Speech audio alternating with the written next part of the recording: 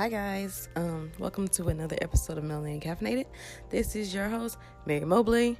I sound tired. I'm sorry. I am tired. I went out drinking last night and I'm 33 and I'm old and drinking makes me tired. So I'm still in bed, but I wanted to talk about something today that happened yesterday. So here we go. So yesterday was the homegoing service for Aretha Franklin, the Queen of Soul, and it was great. It was live streamed, and I watched all 8 hours of it because that's how I live my life.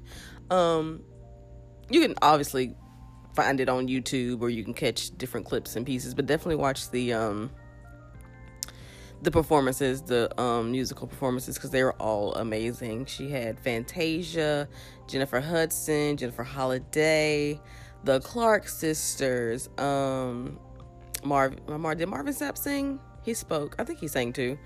But just everybody from gospel and pop. Ariana Grande was there in that short ass dress. I get she's like 25, but it's a church, and even if you've never been to a black church, you should know how to dress when going to a church. I'm not Catholic. I've never been to a Catholic church, but I sure as hell know how to dress if I needed to attend one. So I'm sorry, I don't know who her stylist is. She should fire her stylist. But yeah, everything was wonderful. The bishop of the church, who, like, it was his church that they had the funeral in, he was doing too much, but I mean, I guess he wanted to let people know it was his church, but do you, boo-boo, I guess. So yeah, the service was great.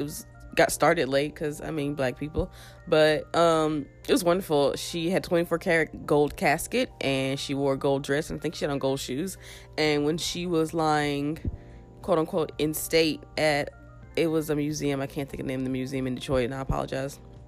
I think she was there for 3 days, and she had 3 costume changes each day, a very nice gown and very nice matching pumps, because she's an Aries, and that's how us Aries do.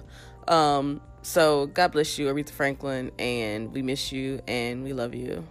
But back to the service, everything was wonderful up until the eulogy. And the guy that gave the eulogy, I can't even remember his name. His first name is Jasper. I remember that because I had never met a black man named Jasper that I didn't like until yesterday. And I think he's a preacher from Atlanta. And he's old. Like, he's old. He gave the eulogy at Aretha's dad's funeral in 84, Reverend C.L. Franklin, who, don't even get me started on him. Like, yeah, he got a 13-year-old pregnant. Don't give me that. Okay. So, like, the preaching started off fine. I think he had a scripture ready and, talking about Aretha. And then it kind of got into, like, him talking more about her dad, because I guess they were really close, and that's fine. Like, her dad was definitely an instrumental part of her getting out there as a young person. She would sing during his church services. She started off singing gospel, so that makes a lot of sense. A lot of black singers do start off in the church, start off singing gospel, around their parents and all that jazz. And her father was close with Martin Luther King Jr., and they would go around and she would sing and raise money for them and for, like, his cause. If he ran out of money for some reason and couldn't pay his people, the Franklin family would help out. So great. And I know everybody has their flaws, so Reverend C.L. Franklin was a great man, but he also had sex with a 12-year-old, so I just cannot. No. But so further along into the eulogy, the preacher just kind of went to the left, and if you grew up in a black church, you probably know exactly what I'm talking about. He started to discuss black on black crime and how, like, everybody's on crack, which was strange because I checked the calendar and it was definitely 2018. He was saying how single moms need men in the homes because a woman can't raise a man, which, if that's your opinion, fine. It's just not true. There are plenty of men out here, black, white, Asian, Hispanic, other, multiracial people, biracial people, all of the above are out here, men have been raised in single parent homes and they turned out perfectly fine. And I'm talking about, I don't know, professors and presidents. Like Barack Obama was raised by a single mother, and like it just makes, it's dumb. It's a dumb thing to say. It's a dumb thing to assume, and people are having whole ass arguments about it on Twitter. And like one black guy was like, he's right, like this is why we're the way we are. And it's just strange to me how you could just fix your mouth to say something negative about your own people. And he was just saying how basically he's preaching respectability politics, which a lot of preachers preach because they don't want to ruffle any feathers, and I think that's bullshit. And I think respectability politics is very dangerous, and that's how we got to the literal shithole that we are in today.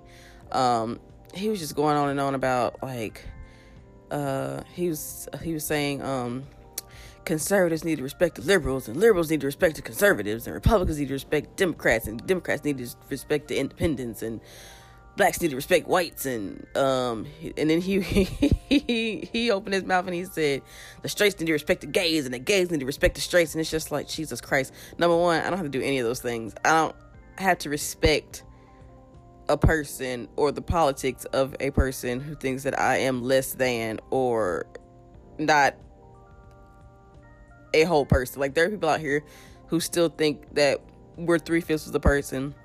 There are people out here who still think women should be in the kitchen. There are people out here who think being gay is a choice and they have to electroshock it out of you. So no, I don't respect those people.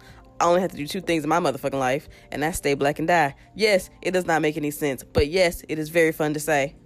So I was just real heated about it, and everybody with a brain was, for the most part. And I ranted about it on Facebook, and I was saying, like, this is why your pews are empty. Like, this is why nobody comes to church anymore, because there's so much judgment. Like, you're gonna sit up here and say the reason why the black race is where it is the black race's fault, and that is not true at all. Like, and a man of his age, that man has got to be every bit 80 years old. You never ran into institutionalized racism. You never ran into Jim Crow. Like, you really believe we are where we are and it's our fault, and there was not a driving force behind it that had absolutely nothing to do with us. Like, you're insane. So, I mean, it was bad. Like, it was very bad. Like, it was the most misogynistic, disgusting preaching I've heard in a very long time. And yeah, I don't know how Aretha felt about that. I don't even know.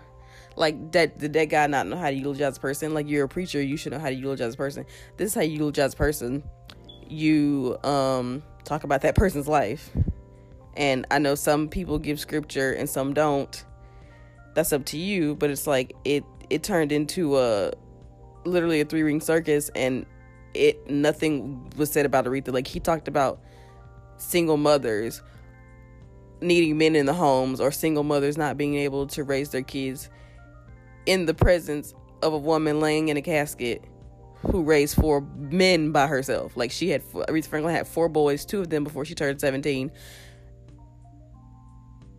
And, like, just the hypocrisy of it all. It's like, she conquered all of those things and more, being a black woman in America, being a teenage mom in America, being a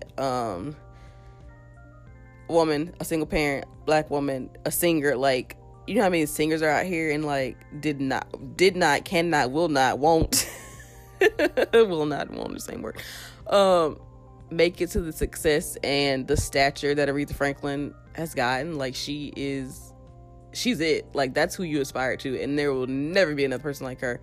She was one in a million. And I think it was Tyler Perry that said that we were blessed to have even lived in the same time frame as her, you know.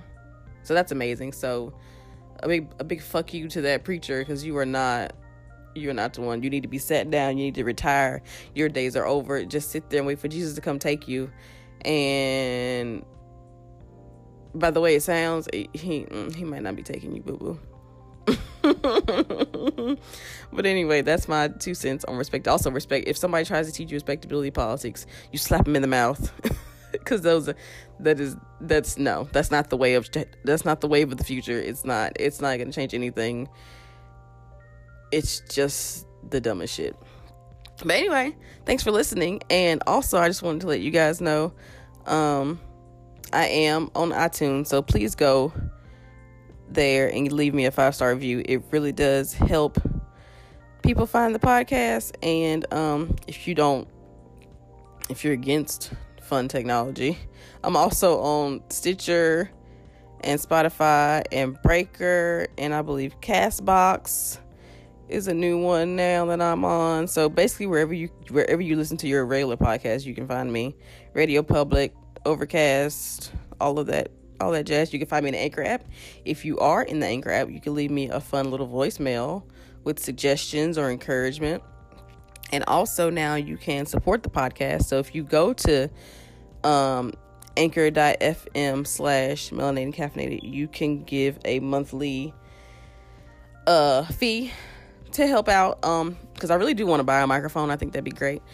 So you can do, I think it's 99 cents, $4.99 or $9.99 a month, which is really great. So thank you I have one, so that thank you to my sponsor. You're awesome. I love you.